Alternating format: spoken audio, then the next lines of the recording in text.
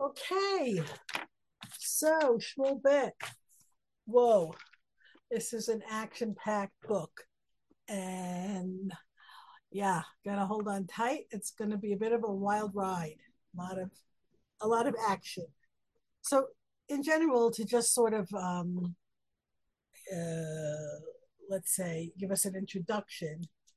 What's happening now is Shaul is dead, and am I blurry to you? Sorry. Geez. I don't know what that is. Okay, well, you don't have to look at me. We'll look at the screen share. There it is. I don't know why it does that. Okay, so, alrighty. Okay, we're going to start here. Okay, it's a longish Perek, and it's basically, it, I mean, there's a few different sections, but basically, we're going to divide it this way. David, his first steps after the death of Shaul, and the development of the opposition. And it's going to be very problematic. What we might think is great. Okay, it's been a long time. Shaul was trying to kill David, and Shaul is now dead, and therefore David is got a clear field, and he can just go become king. It doesn't work out that way, and there's a number of reasons for it. Part of has to do with David and his the way he acts, and part of it has to do with Avner. What basically happens is that the kingdom splits, and Avner puts up Shaul's son Ishbosheth as king instead of Shaul. And then we have a situation where the kingdom is divided. And this will take a while to work through. So let's take a look here. I want to just show you the map. Okay. In order to understand this line is giving us sort of a border where Shaul's son is going to be king, and that's going to be everything except for Yehuda. And Yehuda is going to be the kingship of David. All right, so this is where the biblical Givat Shaul is. Givat Shaul, not where it is in Yerushalayim, but north of Yerushalayim. This is Givat Shaul. And Binyamin is, Yerushalayim borders both Binyamin and Yehuda. We'll get back to the map. Let's take a look at the text. Okay, Shmuel Bet, Perek Bet, Pasuk Aleph. What's happened before, the last part is David finds out that Shaul is dead, Yonatan and Abinadab and Malchishua, three older sons of Shaul, are all dead. And he hears this from this Amaleki guy who brings him the crown. And for a number of reasons, David is not pleased with this kid, and he kills him. He's an Amalek. He later on, when David's talking about it, he says he thought he was giving me good news. David is not happy about the death of Shaul, and certainly not about the death of Yonatan. And the last part of Perek Aleph is this beautiful lament, Ech naflu gibarim, how have the mighty fallen. Until today, that's an expression that we use in all these circumstances when a great person dies. Ech naflu gibarim, how have the mighty fallen. And now David has to make a move. Pasuk Aleph. Vayishal David b'Hashem lemor, ha'eleb achat arei Yehuda, Vayomer Hashem elav aleh, Vayomer David ana aleh, Vayomer Hebrona. So immediately you see the behavior of David. David right away consults Kadosh Baruch Hu. He doesn't make decisions on his own, and this is going to be a very stark contrast to Shaul, who was not in the habit of consulting God, and he was kind of impulsive, and this got him into trouble. David doesn't make a move without consulting. And actually, usually the Urim B'Tumim, if he consults the breastplate of the Kohen Gadol, usually it's a yes or no answer. Shall I go up to Arei Yehuda? What is his question? David has been hanging out. I'm sorry. He's been hanging out in Plishti territory on the coast here, right? He has had a place further south called Siklag, and that's where he is. But he's not Israel proper, and he wants to go to Israel proper, and he now feels that Shaul is not going to be chasing him anymore. Shall I go back to Yehuda? Now, if you recall, when he captured back the property of his and his people in Siklag, right? That's chapter 29, Shmuel Aleph. So he gives presents at the end of that chapter. He gives presents to his supporters in Yehuda. David is from Yehuda. His people are from Yehuda. His support is from Yehuda. And he says to Hashem, should I go there? And God says, yes. He says, well, which city? Hebron. Hebron is like the capital of Yehuda. And David's presence was in Hebron for 7 years. He was the king in Hebron 7 years until he came to Shalim. That's another story a little later. But the Zohar says, and it's really an interesting Zohar, the Zohar says he needed to spend time in Hebron because Hebron was the cradle of the Avot, Avram, Yitzchak, and Yaakov, and he needed to spiritually connect to that. Very interesting comment of the Zohar. So David is going to go and move to Hebron and establish himself back in the land of Israel. And he doesn't go without asking God. But once he asks God, that's it. Pasuk Bet. Vayal Sham David v'gam shtei nashav achinoam ha'Yisraelit v'Abigail eshet Nabal ha'Karmeli. David goes up, and his two wives, one of whom is named Achinoam of Jezreel Valley, and Abigail, who was at one time the wife of Nabal, if you remember the story, in chapter 25 of Shmuel Aleph, and she's his wife now. It's interesting that Abigail is always called Eshet Nabal HaKarmeli, and it could be because David overcame Nabal, right? And so that's a statement, and also because Abigail saved him from a great sin regarding Nabal. Okay, Pasuk Gimel. Malbim makes a comment here that this shows you David's emunah, because he doesn't have any doubts about bringing his wives to Hebron. Pasuk Gimel. Hashem said, "Go." He goes. V'anashav asher imo ha'ela David ishu beito v'yeshvu b'arei Hebron. Now Hebron was actually a Levi city, and there were settlements all around it. And David's men all set themselves up in the area. And the Malbim makes another interesting comment. He says it doesn't have to have his soldiers all around him. He's not afraid like he has to have soldiers all around him. He goes, if Hashem says to go, he goes. Now I want to point out to you this interesting thing that Mikra points out. 5 times in Psukim Aleph, Bet, and Gimel is the verb aleh, right? E'ele, aleh. E'ele, vaya'al. He'elah. So the David's move to Hebron is an aliyah in every sense of the word, and that is clearly taken here. So I think we can definitely take from this section a number of lessons, and one of them, of course, is that we can learn from David to rely always on a Kadosh Baruch Hu. Of course, we don't have that hotline to God, so we don't actually know what God wants us to do. But definitely, you can ask Eitzah. You can plan that your things, whatever you're doing, should be guided by Das Torah. Something to think about. That should be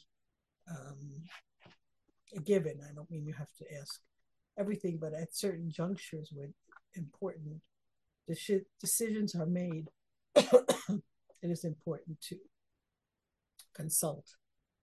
And the second thing is really, it seems so amazing how David David should be like, I know this is a crazy comparison. I always think of Macbeth. I don't like to think of Macbeth. Macbeth, you're going to be the king. So Macbeth kills everybody until he takes over. David, you're going to be the king. He's like, okay, but right now there is another king, and right now there is another king's son. And David is a very humble person. And I think that there's a great component here of Sameach B'Chalko. Kadosh Baruch Hu wants me to be king. He's anointed me. I will be king. That time will happen, and God will tell me. And I don't have to rush it, and I don't have to go and strong arm everyone. I'm going to be in Hebron if that's where God wants me. And when it's time for things to happen for me, when it's time for me to get what I'm supposed to get, then it will happen. We are some of us very, very impatient. It's a very, very amazing quality here of David. He takes his time. He does what Hashem wants. He knows the end goal, but right. And the response of the people of Yehuda to David is very positive. Pasuk Dalet. Vayavo anshe Yehuda vayimshachu sham et David lemelech al Beit Yehuda. And the people of Yehuda came to David, and they anointed him for king on the house of Yehuda. Now, there's a real dichotomy in Pasuk Dalet, so let's just focus on the first part of it for a minute. David is now anointed king. And it's very interesting. And like, why does he have to be anointed king? He was anointed by Shmuel back in chapter 16 of Shmuel Aleph. But this is a statement of, we accept you as king. Now, it's interesting, if you compare it, Shaul was also, accepted as king 3 times. The first time when Shmuel anoints him, and the second time at Mitzpah, where there is this whole lottery, and he's chosen there. And the third time after the battle of Yavesh Gilad, which is chapter 11, when everybody unanimously accepts him as king. So there were 2 aspects to the kingship. And I don't think I opened that up for you. So you'll have to believe me on this one. Maybe you did. No. Nope. I keep opening references, and I don't open all of them, but okay. It says in Parsha Shoftim, in Dvarim, it's the section that discusses making a king. There were 2 parts to making a king. There's the part that says, Som Tasim Alecha Melech. This is Devarim Yud Zayin, if you want to look it up. Som Tasim Alecha Melech, Asher Yivchar Hashem.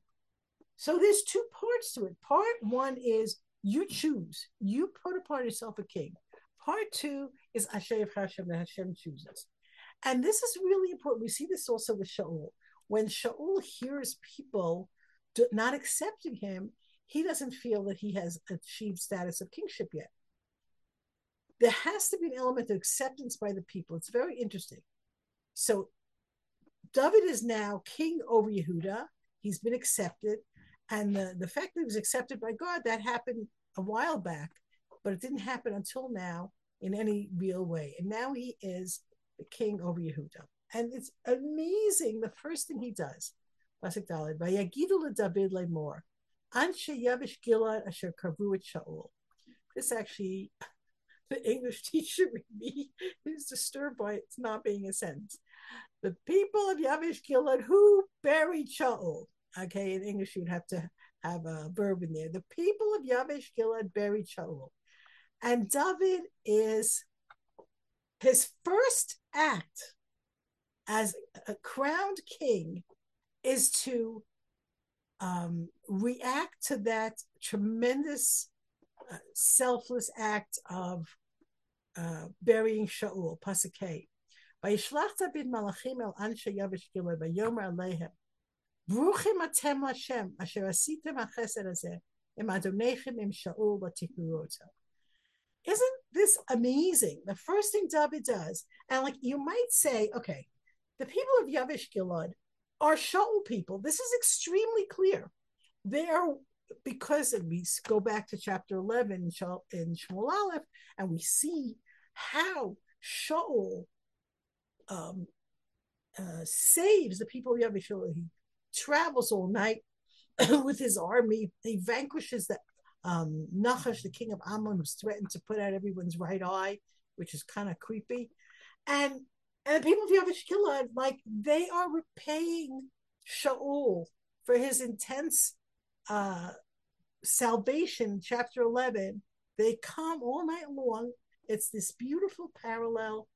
And the Plishtim have taken Shaul's body and his sons. They cut off Shaul's head and they hang his body on the wall of Beit Shan. And the people of Yavesh Gilad, obviously, this is a dangerous thing to do. The enemy is out there. They take down the bodies, they bring them back to Yavesh Gilad, and they bury them. And David might be, you have to think about this because in those times, now unfortunately, in Sefer Malachim, we see that this actually does play out. In those times, when new king, came on the scene, the first thing they did was wipe out everybody who's family or supporters of the other king. And here we see something totally different. When Yavesh Gilad shows extraordinary loyalty to Shaul, David says, Bruchim atem Hashem. And his whole worldview is not, I need power, I want power. It's like, what is HaKadosh Baruch Hu want here? He says, this is a tremendous chesed. We have an expression called chesed shalamet, true chesed. What is true chesed? True chesed is when you do chesed and there's no chance that the person can pay you back. And that's burial, right? If you bury somebody, right, that's not something anybody expects a payment for, right? That's called chesed shalamet. So David says to them, you are blessed. You did this tremendous thing for Shaul and you buried him. David's respect for Shaul is posthumous. He doesn't only respect Shaul as a king when he's a king, right? He's avoided hurting Shaul. He supported him when he could. He did the, may God bless you, keep you far away from me situation because Shaul was trying to kill him. But after he dies, he's angry with the kid who says he killed him. He mourns Shaul. It's not a normal thing. It's David. It's his great chesed and his great tzidkis. That's what he looks at here. Pasuk Vav. Ba'ata. Now, Yas Hashem mimachem chesed ve'emet. That's our catchphrase. Hashem should do with you also chesed and emet. He blesses them. He is a grandson of Ruth, if you recall.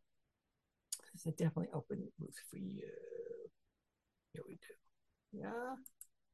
Okay. Right. Naomi says to her daughters-in-law, Yas Hashem machem chesed kasher asitim im hametim meimadi. Right. You did such chesed with me. And later on, I'll go back to this. We have to go into. Later on, we see that Boaz praises Ruth's chesed. And the whole town of Beit Lechem praises Ruth's chesed. And the whole Megillah of Ruth is described as talking about chesed. And this is Ruth's great-grandson. And chesed is what animates him. So he says, you guys are amazing. What a tremendous act of chesed. This is his legacy for generations, chesed. And that's what he gets from Ruth, and that's what he gives over. And interestingly enough, he says to them, I also will do good for you because you've done this thing.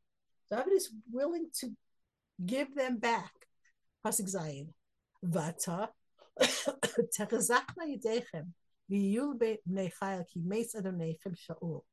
now you must strengthen your hands and be brave soldiers and men of valor, because your master Shaul has died.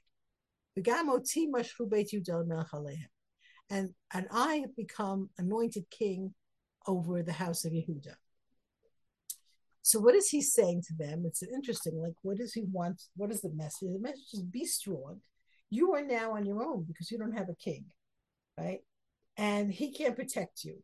But you have to be strong. On the other hand, like I, as king of the Bnei Yehuda, I'm here also to help you. If you need help, I will help you. So David gives them that. And I think that it's a tremendous lesson here in acknowledging someone else's good. And sometimes people are embarrassed to say to someone else, wow, it's really special what you did for this person. And I'm like really grateful that you helped so and so. I think it's wonderful. And, people sometimes, and we see, I don't know, the last few months in Israel, so much chesed, I think, all over the world. I mean, I get these pictures of like those duffel bags packed and ready to come here, and just cannot believe the amount of generosity of spirit and chesed and hakaras hatov. And I think it's really important to acknowledge that. That's the first thing David does, is he thanks the people of Yavish Gilad. So counterintuitive, so not a usual, next in line king. Very, very amazing. Now, here is where things get a little messed up, because right now, Shaul's 3 great sons are dead, and we don't even know that he has another son. But Abner ben Ner. Now, Abner is not only David's, Shaul's commander-in-chief, he's also his first cousin from the same family, right? Ner and Kish were brothers. They were the sons of Abiel, which is a good name. Okay. Right, so Abner ben Ner, Sartzavar Shel Shaul, Lakachat Ishboshet ben Shaul, Vayabi Rehu Machanayim. And also we find out that Avner is now playing kingmaker. He takes Shaul's 4th son that we never heard of before. His name is Ishboshet, and he takes him to Machanayim. Pasuk 10. Vayamlicheu el Gilad el Ashuri el Yisrael el Ephraim el Binyamin el Yisrael kulam. And he makes him king over Gilad and over the Ashuri and over Yisrael, over and on Ephraim and Binyamin and on all of Israel. So what is happening here? Okay. And how do we understand this? So it's a very interesting thing. Rashi says something very interesting here. And, it's hard to find any other explanation. Now, Avner was a great person, and he's a great general. And we don't know how he survived the war at Gilboa. Was he there? Did he survive? Was he not there? But now he's decided that Shaul's son should be king. And it's not so simple, because David has emerged since the time of the duel with Goliath. David has emerged as a very, very great Jewish hero, a very, very great person. And and the understanding that he was anointed by Shmuel and that God wants him to be king is out there. It's out there. People talk about it, right? Abigail says to him, we all know you're going to be king. Shaul says to him, we all know you're going to be king. So what is Abner up to over here? And there's a very interesting Rashi here. Rashi says, Mikra Hayadoresh. Abner was a Talmid Chacham, so he made a drasha. Atidin shneim lachim lamon mi Binyamin. Shamar lo Kadosh Baruch Hu Yaakov u'melachim michalatzecha yitzeu kfar noldu kol banav chutz mi Binyamin. Back in Parshas Vayishlach, okay, this I did open for you. In Bereshis, Hashem says to Yaakov, "Vayomer lo lakim ani kel shakai, prei revei goyu kal goy miyeh mimecha u'melachim michalatzecha yitzeu." Now, at this point in time, okay, Yaakov's already back in the land of Israel, and Hashem says to him, kings will come forth from you. And he already has 11 sons. So if you look here, Rashi says, Melachim, Shaul and Ishboshet, Shayumi Shevet Binyamin. Binyamin wasn't born yet. So you say, kings will emerge from you. In other words, they're not born yet. And the only son of Yaakov who was not born at this point was Binyamin. So therefore, Avner says, if it says kings, that means more than one king. And therefore, right, it's not just Shaul who will be king from Binyamin, but also his son. Now, the Chazal not so happy with I'm going to open the right piece here. All right. Um, the Gemara discusses why Abner gets killed later on. Okay, spoiler alert.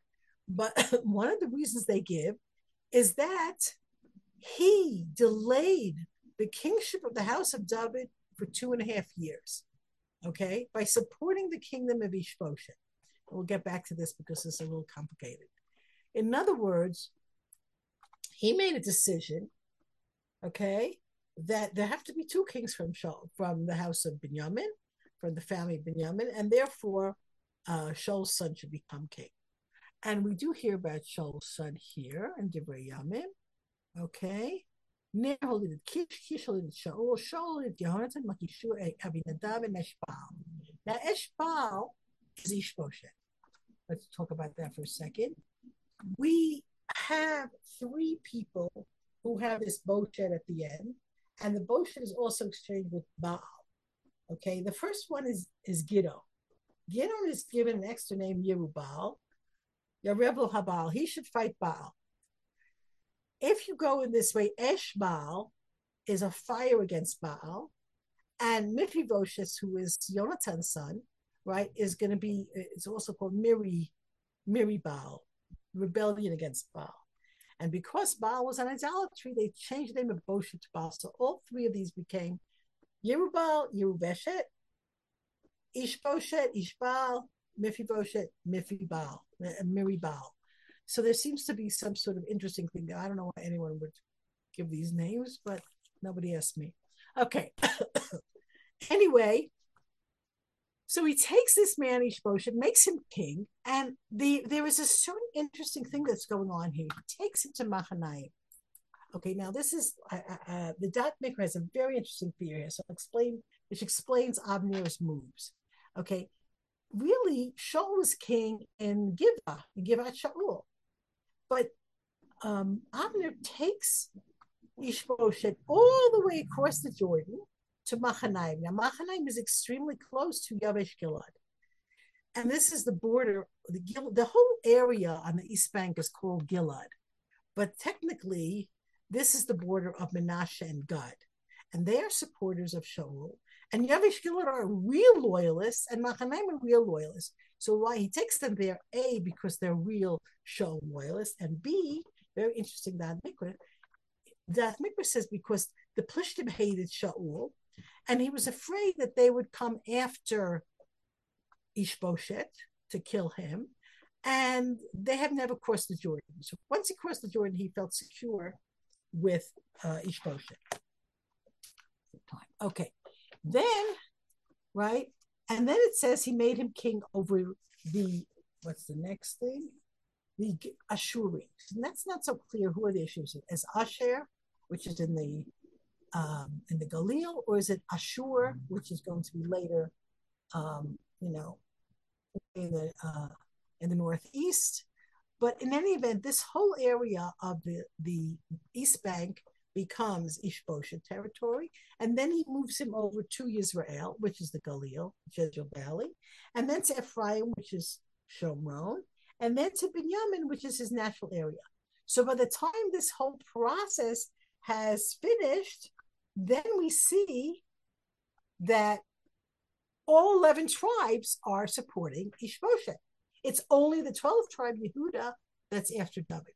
So Abner has managed gradually to extend the leadership of Ishbosheth over everyone except for Yehuda. Back to the text here. And then we have the classic king description, Pasuk Yud. Ben 40 shana Ishbosheth ben Shaul b'malcha Yisrael, u'shtayim shanim malach, ach Beit Yehuda hayu acharei David. Ishbosheth was 40 years old when he became a king, and he ruled for 2 years, but the house of Yehuda was following David. He was, so we see here, and that's what this map shows very clearly, is that there's two kingdoms here. There's the kingdom of Yehuda and the whole rest of the nation that are after Ishbosheth. Now, we have a little bit of a problem here because the next pasuk says, Pasuk Yud Aleph. Vayihim Mispar Yamim Asher Yad David Melech B'Chebron Al Beit Yehuda Sheva Shanim B'Shisha Chodeshim. For 7.5 years, David is king in Hebron, but for 2 years, Ishbosheth is king over Israel. Now, how are we going to make this shtim? As they would say, how do we do this? And I don't know if I mentioned this, but the Chazal are down on Avner for this whole process, for making this decision. And they say that he should have come to the Sanhedrin and asked them, is this the way it's going to go? Because he made this halachic determination, according to the Medrash, that there should be another king from the house of Binyamin. But how do you know that there won't be in the next 500 years someone else from Binyamin? How do you know anything? How do you make that decision? So he is criticized for this. Now we have to kind of answer this question. What? How do we explain the 2 years on Ishbosheth's side and the 7 years on David's side? So the Gemara here, the same Gemara says 2.5 years, has two different opinions of machlokas between Rashi and Tosfot. Okay, so basically what happens here, according to Rashi, and this is in the text, the Rashi in the text as well as in the Gemara, Rashi says, he ruled everyone for 2 years. The 5.5 years before that, he wasn't king on all of Israel, but only on the gradual, we saw the gradual extension of his rulership, and that took 5 years. In other words, what Rashi is saying, of the 7 years of David's rule of Hebron, Ishbosheth was gradually becoming king over more and more territory. Until the last 2 years, he's king. This is Rashi's explanation. Tosfos does the exact same thing. He says he does the exact opposite. Tosfos says he was king for the first 2 years, and the last 5 years, Abner became disenchanted with Ishbosheth, and so gradually, his kingship dissolved, because without Abner's backing, he was basically nobody. There's a number of other things that come up, but that's the general machloket. And how do we understand that? In any event, we have here this split, and it's a very sad thing whenever the Jewish people are split, and it's going to be bad. And the second half of this chapter is devoted to a tremendous conflict between these two sides. And it's interesting that when we look at this conflict, we'll look at it in a second, David is not involved. David, you see how he reaches out his hand toward the people of Yavesh Gilad. I'm there for you. I appreciate you. I have no enmity to you. Nothing. David wants to unite the people under his kingship, but he only wants to do it b'darkei shalom. And one of the things that, again, we see so many things here that are so amazing about David HaMelech is that he's not going to push anything. He wants peace.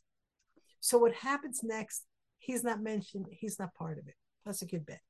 Vayetze Abner ben Ner, v'avte Ishbosheth ben Shaul mimachanayim Giv'ona. Abner ben Ner, the great general of Shaul, and the servants of Ishbosheth, the supporters of Ishbosheth, son of Shaul, they go from Machanaim to Givon. Now it's interesting. I live now in Givat Ze'im, and Givon is just over.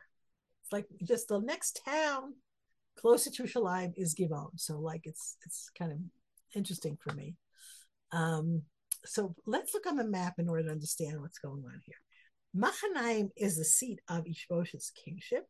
Machanaim becomes a very important place in other discussions here. So it's I don't know where it is. It's right there, right over the border, close to Yavesh Gilad. And he goes Abner ben Ner to Givon. Now Givon is close to the border with the kingdom of David and Yehuda. Okay. Meantime, Pasuk Gimel, Yoav ben Tzruya, Abdei David Yatsu, and Yoav ben Tzruya, now that's David's general and also his nephew. They go out, by Yifkeshum al Brechem Givon Yachdav. They meet at the pool of Givon. By Yeshvu Ela Ela Brecha Mizeh, Ela Ela Brecha Mizeh. I did find you a picture because I like to do that. Here, this is the Brecha, the pool at Givon. You could see a very, very deep pit where water gathered. It was a natural reservoir, apparently. And there's all kinds of digs in Givon. Who knew? You could see a lot of interesting stuff there. So it ends up that from one side of this pool is the Avner and his men, on the other side of Yoav and his men. And the question is, what are they doing there? What are they doing there? So it seems it's interesting. The Das Maker says, we don't know. We can understand why Amner was there because this is Binyamin territory. What was Yoav doing there? Yoav has crossed the border, right? If we have a border here, if Yoav is in Givon, that means he's left Yehuda territory and encroached on Binyamin territory. So the Das Maker says, we can't really know what Yoav was doing.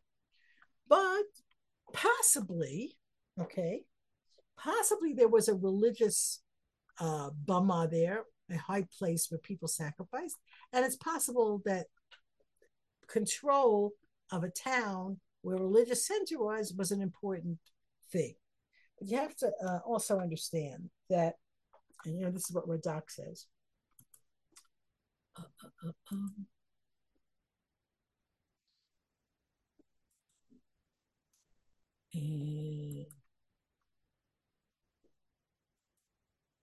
Right.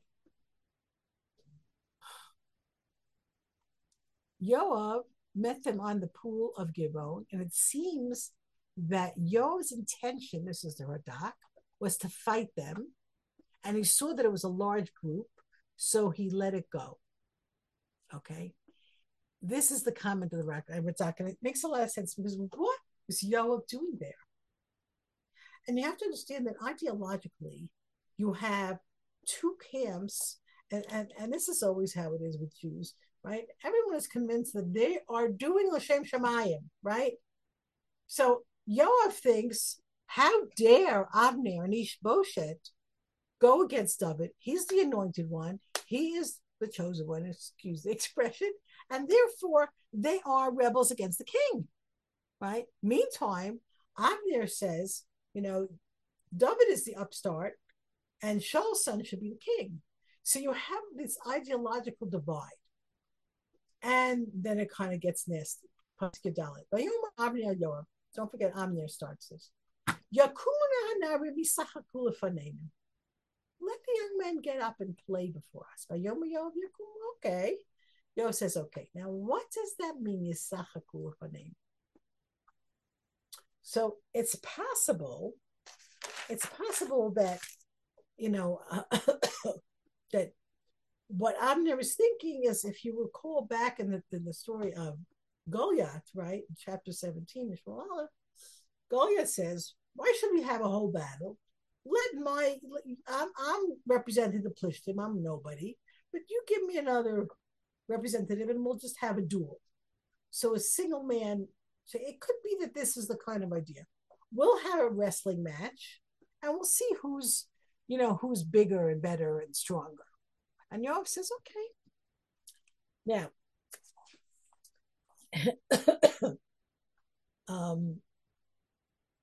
this actually is this idea that Yoav was looking for a fight. This I saw, by the way, I should mention this, in Emes Yaakov. Rabbi Yaakov says that he was looking for a fight, Yoav, because he held that Abner was a rebel against the kingship. So what is this fight supposed to be? It's supposed to be, everybody wrestling or dueling. It's not supposed to be blood. But the Chazal say, okay,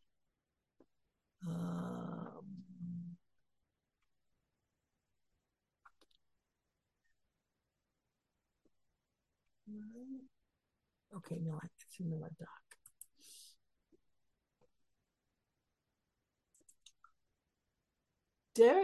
Derek Schok. Let's just do it's a joke, right? Let's see who knows how to fight better. A wrestling match. Bidarshu Razal. Lefisha asa imdam hanarim schok ne'nash nafal b'chera. Very, very important understanding of the Chazal. Chazal say, Avner, you think the blood of young men is a joke? You make a game out of fighting between young men? And that's why Avner dies at the edge of a sword. And this is a bit, I think it's very, very important. Like, we're talking about our life lessons. We are so troubled by the loss of any Jewish life. We are so distraught at the thought of what's going on with the kidnapped hostages. We are so happy to hear of people being saved. In Yiddishkeit, every life is critical. Every life is important. How can we do anything that endangers people? Like, how could this be called schok? And Chazal are very, very harsh on Avner for this. Pasuk Tetzvav. Vayakumu, vayavru b'mispar 12 Binyamin, u'lishboshet ben Shaul, 12 me'avdei David. Very symbolic. 12 against 12. 12 of Binyamin and 12 of Yehuda. And that must be because, and this is the Das Sofrim's comment, it makes sense that each one wants to prove our people should be the leaders, the rulers over the 12 tribes. In other words, they're representing the wholeness. Like, who's going to be the leaders here? Pasuk Tetzai. They each grabbed each other's head. That's like, sounds like we're starting it with wrestling, okay? But he's got his sword in his friend's side. And they each grabbing each other and stabbing each other, and they fall together. And they call this place the place of the blades in Givon. Now, I'm translating Tzurim as blades because it's used in other places, right?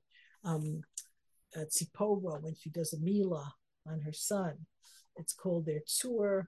And Yoshua, when he makes a Brit Mila for the Jewish people, it's Tzurim. So this is not an unusual term. In other words, this became known as the place of the sharp instruments. And what do you suppose happens? 12 people killed 12 people. And then, you should excuse me, all hell breaks loose. And the Barbanel says, Avera goveret Avera. One sin brings another sin. This is, of all the worst tragedies, civil war is probably very high up there. When brother kills brother, is it tsar? Is it atzur? Like, nobody really can win such a thing. The battle became very, very fierce on that day. And Avner and his side were being beaten by the men of Israel, by the men of David. And a very interesting comment also by the Emes Yaakov. Yaakov says, David's men fought very fiercely because they were so devoted to David. That comes from the fact that David was devoted to them. When a leader is devoted to his people, they're going to respond with ultimate loyalty. But we've seen from Pasuk in Zion that this whole conflict is going to become global, the two sides against each other. And we also see that David's side is stronger. And that's interesting because that's only one tribe against 11. Pasuk Yirchen.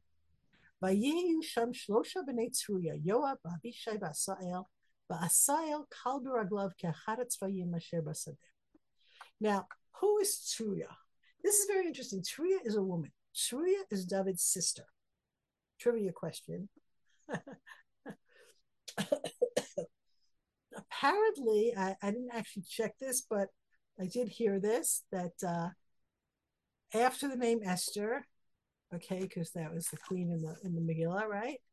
The name Tzruya is the woman's name most commonly used in the Tanakh, because every time we mention Yoav, Abishai, or Asael, they're all Ben Tzruya. So the first thing you have to ask is, why are they given the yichus of their mother? We never see that. It's always after the father. So how do we answer that? So there are a number of thoughts that I've seen, different answers. One is that Truya is alive and her the father is not alive, which is one answer. And the other is that she was much more famous.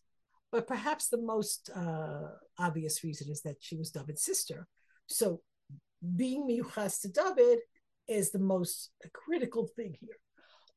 So these three guys are David's nephews. Now, Yoav is clearly the oldest. Abishai and Asael is the youngest. And Asael is super, super fast runner. That's a good tent. וירדוף עשאל אחרי אבנר ולא נטה ללכת על הימין ועל השמאל מאחרי אבנר. Now, Asael decides that Abner is the problem. And don't forget, these guys are very devoted to David. They want his kingship to succeed. And Abner is really the problem. Abner is the one. Ishbosheth is basically, we never heard about him before. He's not a big warrior. He doesn't go to the war. Later on, we find him to be basically a figurehead. And Abner is really the power behind the throne. And Asael decides correctly that putting a stop to Abner is going to put a stop to this whole rebellion of the Shaul camp and will bring David the kingship. So Asael decides that he's going to kill Abner. And he is so fast, and he knows that he's so fast, and the whole nation knows he's so fast. And that is his, superpower, they'd say today. And he knows he's got to chase Abner down. Okay, so he starts running after Abner single-mindedly, what they call dogged pursuit, right? He will not leave Abner. And Abner, here's he's being pursued. He says, is that you, Asael? Everybody knows everybody.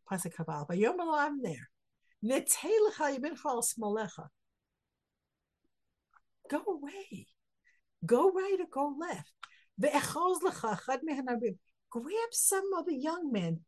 I'm not, you're not my weight. You're not like, you're a lightweight. I'm a heavyweight. This is not a fair thing, right? Go chase one of the guys. Now, what he's doing here is he's offering Asael a way to get out of this without losing his honor, so to speak. Because if you're pursuing the general and you don't get him, so then you're embarrassed. So just go catch someone else. Right?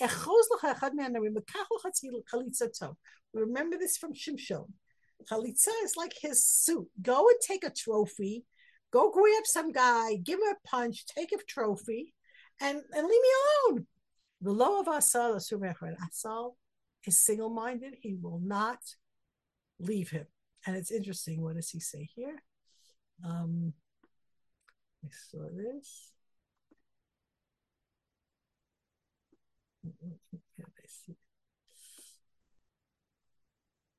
Okay. A quote from Kohelet in one of the Mefarshim here, which is Lola Kalim Hamerots. It says in Kohelet, the race is not won by the swiftest person. This is a very big mistake Asal is making, because Abner is right. He is not up to Abner's weight. Abner is an older, seasoned, he's the general, he's the commander-in-chief. And yeah, you're a fast runner, but you're outclassed here. Abner is really trying to get him off his back.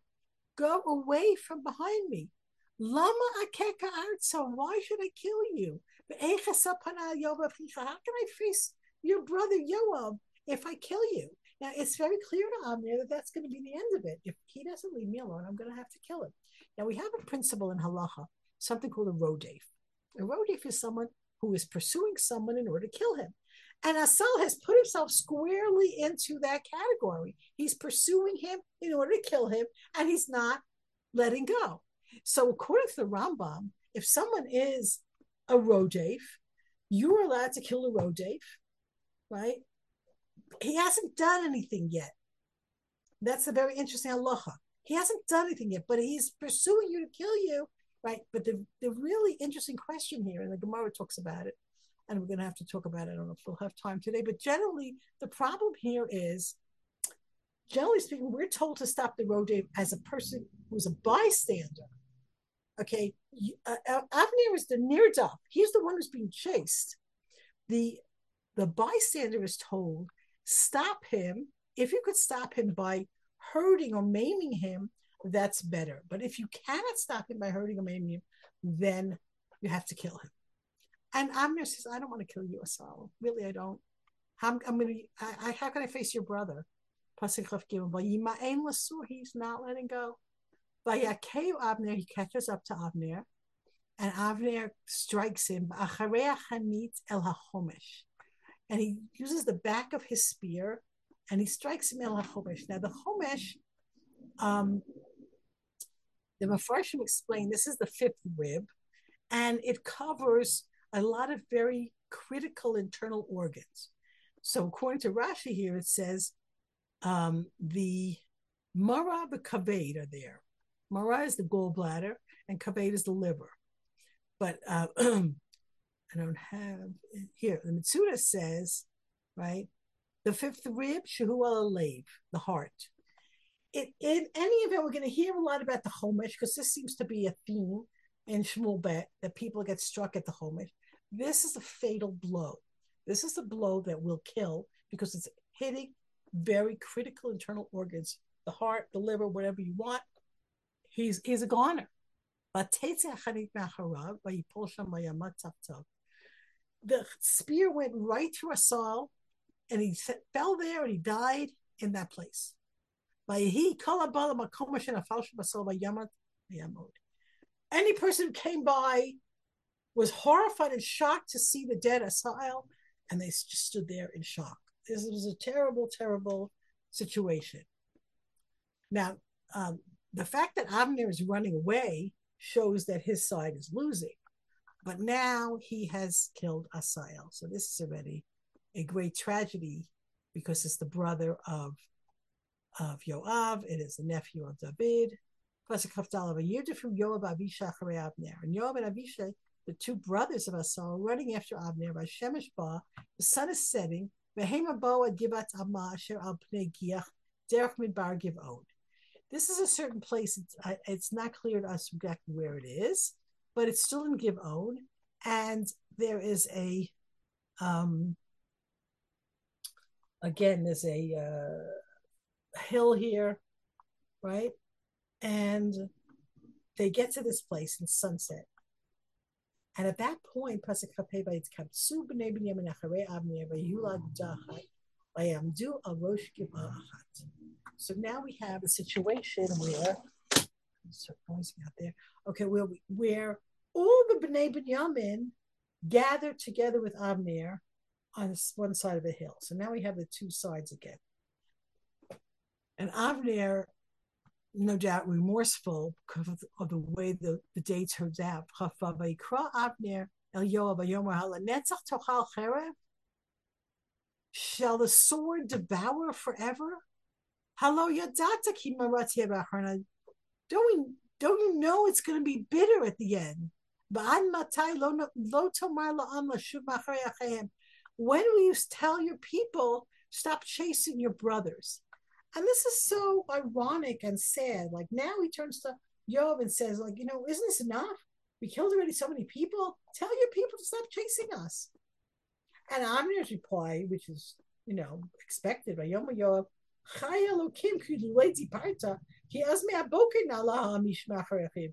Basically, Yoav says, you started. If you hadn't come up with this stupid plan of, let the boys play, in the morning we all would have gone. It would have been the end of it. But Yoav does agree to a ceasefire. Excuse the expression, became a dirty expression. Yoav, shofar. He blows the shofar by Abdu Kalam, Lo Yudafu Od Acharei Yisrael, Lo Yosfu Od Lachem. Ceasefire. Yoav blows the shofar, and everyone stops, and they don't chase them, and the war stops. Pasuk Chavtet.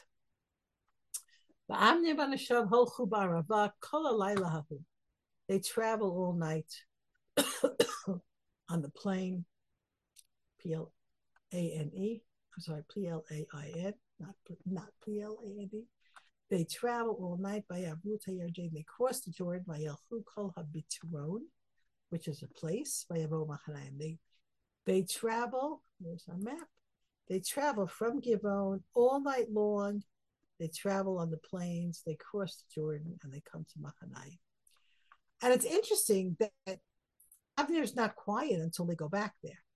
He's not calm. He's running away. And Pasuk Lamed, V'Yoav Shav Me'acharei Avner, V'Yitbotzes Kol Ha'am V'Yifaktu, V'Yavdei David Shishas Et Mishasael. And Yoav gathers all his people. They stop chasing Avner, and they gather together and they make a count. 19 men died in Asael. It's interesting, it's 20 men, but Asael gets a separate mention because he is this great person. Lo lakalim hamerots. It says the race is not won by the swift. He made such a mistake here, and the question that we have to ask, is, was Avner able to, like we say that the Rambam says that a person who's a roje, if you can hurt them or maim them, then you should do that. Wasn't Avner, and this is the question that comes up later, wasn't Avner a skilled enough warrior that he could have hurt Asael and not killed him?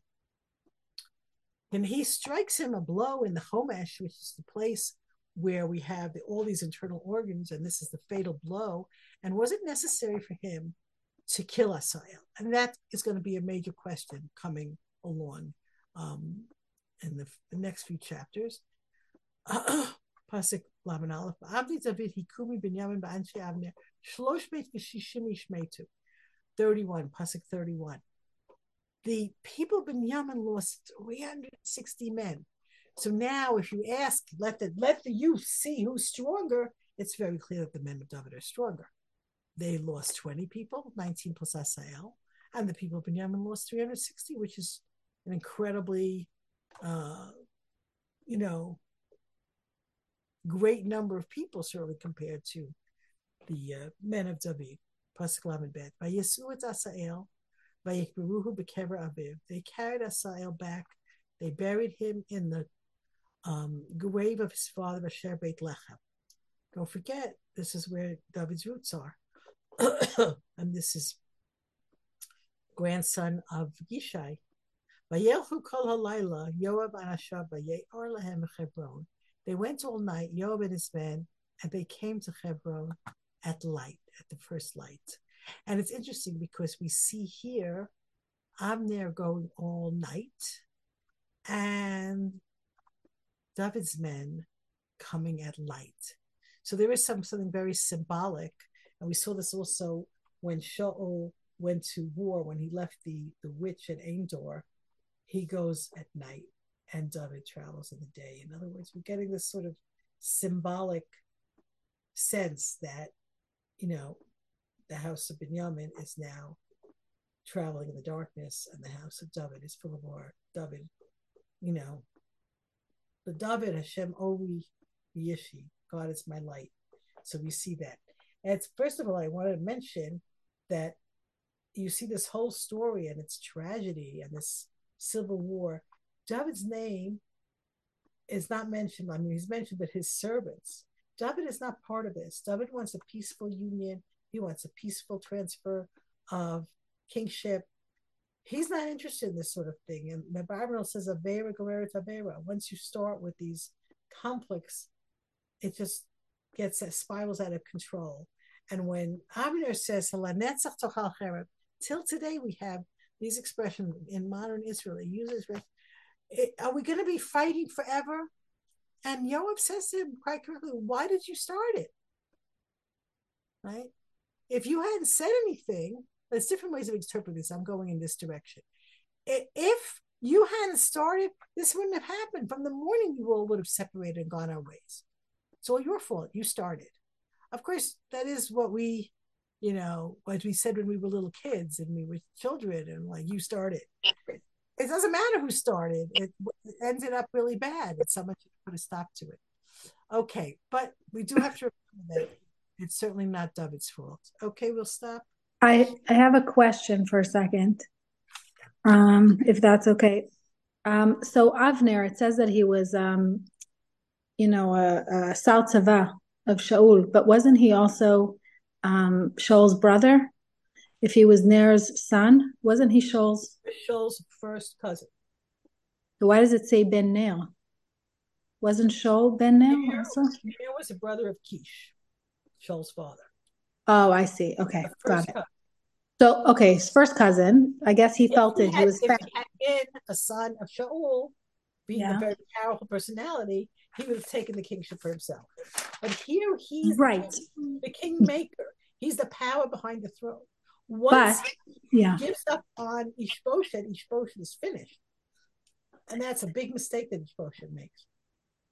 Right, but my question is, he must have felt that he had some sort of I don't even know what the word is. I can't find the word, but he must have felt that him making Ishbosheth the king, because I'm assuming that he was, in his own way, he was a great man. I don't think he was just like another person.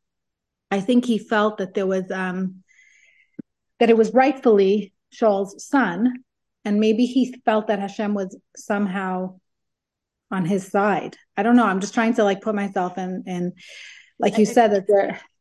I should make the point that the personalities that we meet here, some of them like Avner and Yoav, are very, very complex. You can't like put tags on them. He's like, Avner is a tremendous Talmid Chacham. He's making, according to the Medrash, he's making a calculation that there should be another king from Binyamin. On the other hand, he is the kingmaker. He retains power like this. So it could be that that's part of his motivation as well. It's not entirely selfless, right? Or maybe it just blinded him somehow, and that was his downfalling. Like he felt that it was Ishbosheth that deserved it, but in Ali Shor, Rav Wolbe says a person has to know themselves. A person has to really, really analyze why they do things, because we think sometimes that we do things l'shem shamayim, and there's self-interest and there's selfishness and a lot of stuff going on there that's not l'shem shamayim. And I mean, I'm not saying, Abner was a very great person. The Gemara has a whole discussion, right? Why does Abner get killed by the sword? And one of the answers is that he should have been seeing the grand picture that David was anointed, David was chosen by God. Everybody knows it. You'll see that it comes out. Everybody knows it. Why weren't you saying, okay, we should all go with David? You are the one who's dividing the kingdom and holding up God's will. So the Chazal say that's a problem. And if you think that you have a halachic argument, there should be two kings from Binyamin, you need to take that to a Beit Din. You need to take it to the Sanhedrin.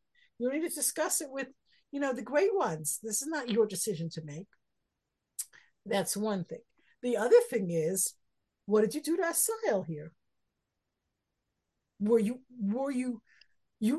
stabbed him in such a way that it was a fatal blow.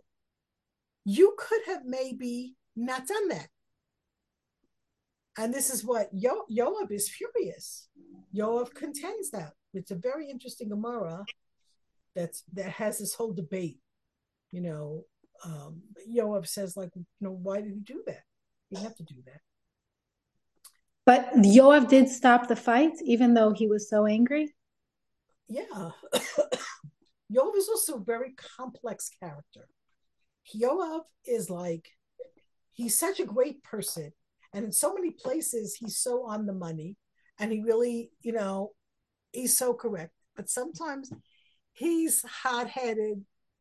Here he sees like, okay, it's time to stop.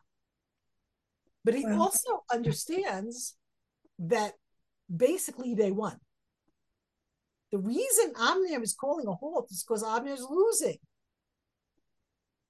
Also, Avner's shocked by the whole episode of style.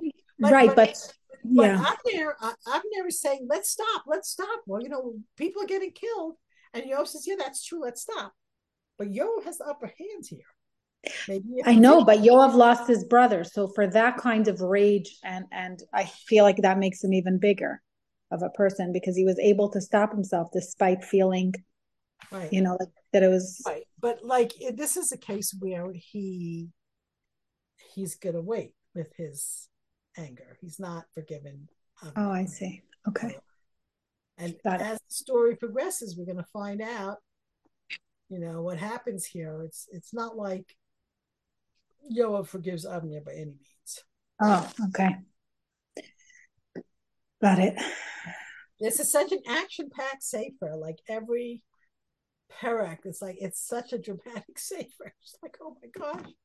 Like, hold on. I feel like we're in for a very wild ride. Where is Shmuel in all of this? Because why isn't Shmuel?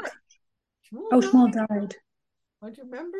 He died back in chapter 25. It was his ghost that Shaul spoke to. But that's right. I had the same child set. I had the same child set because there were two Nevi'im that take over from Shmuel. One is God, right? And one is not God. So where are they? Right. It's not like you don't have who to consult. And there is the Kohen Gadol with the Urim Tumim. It's not like you can't, consult with God if you want to. So, but everyone's making their own choices, and the choices are not so good. And it's again like we're heading here for civil war, which is a terrible thing. And you know what? It's so bad. It's so bad. And poor David is stuck in the middle of it.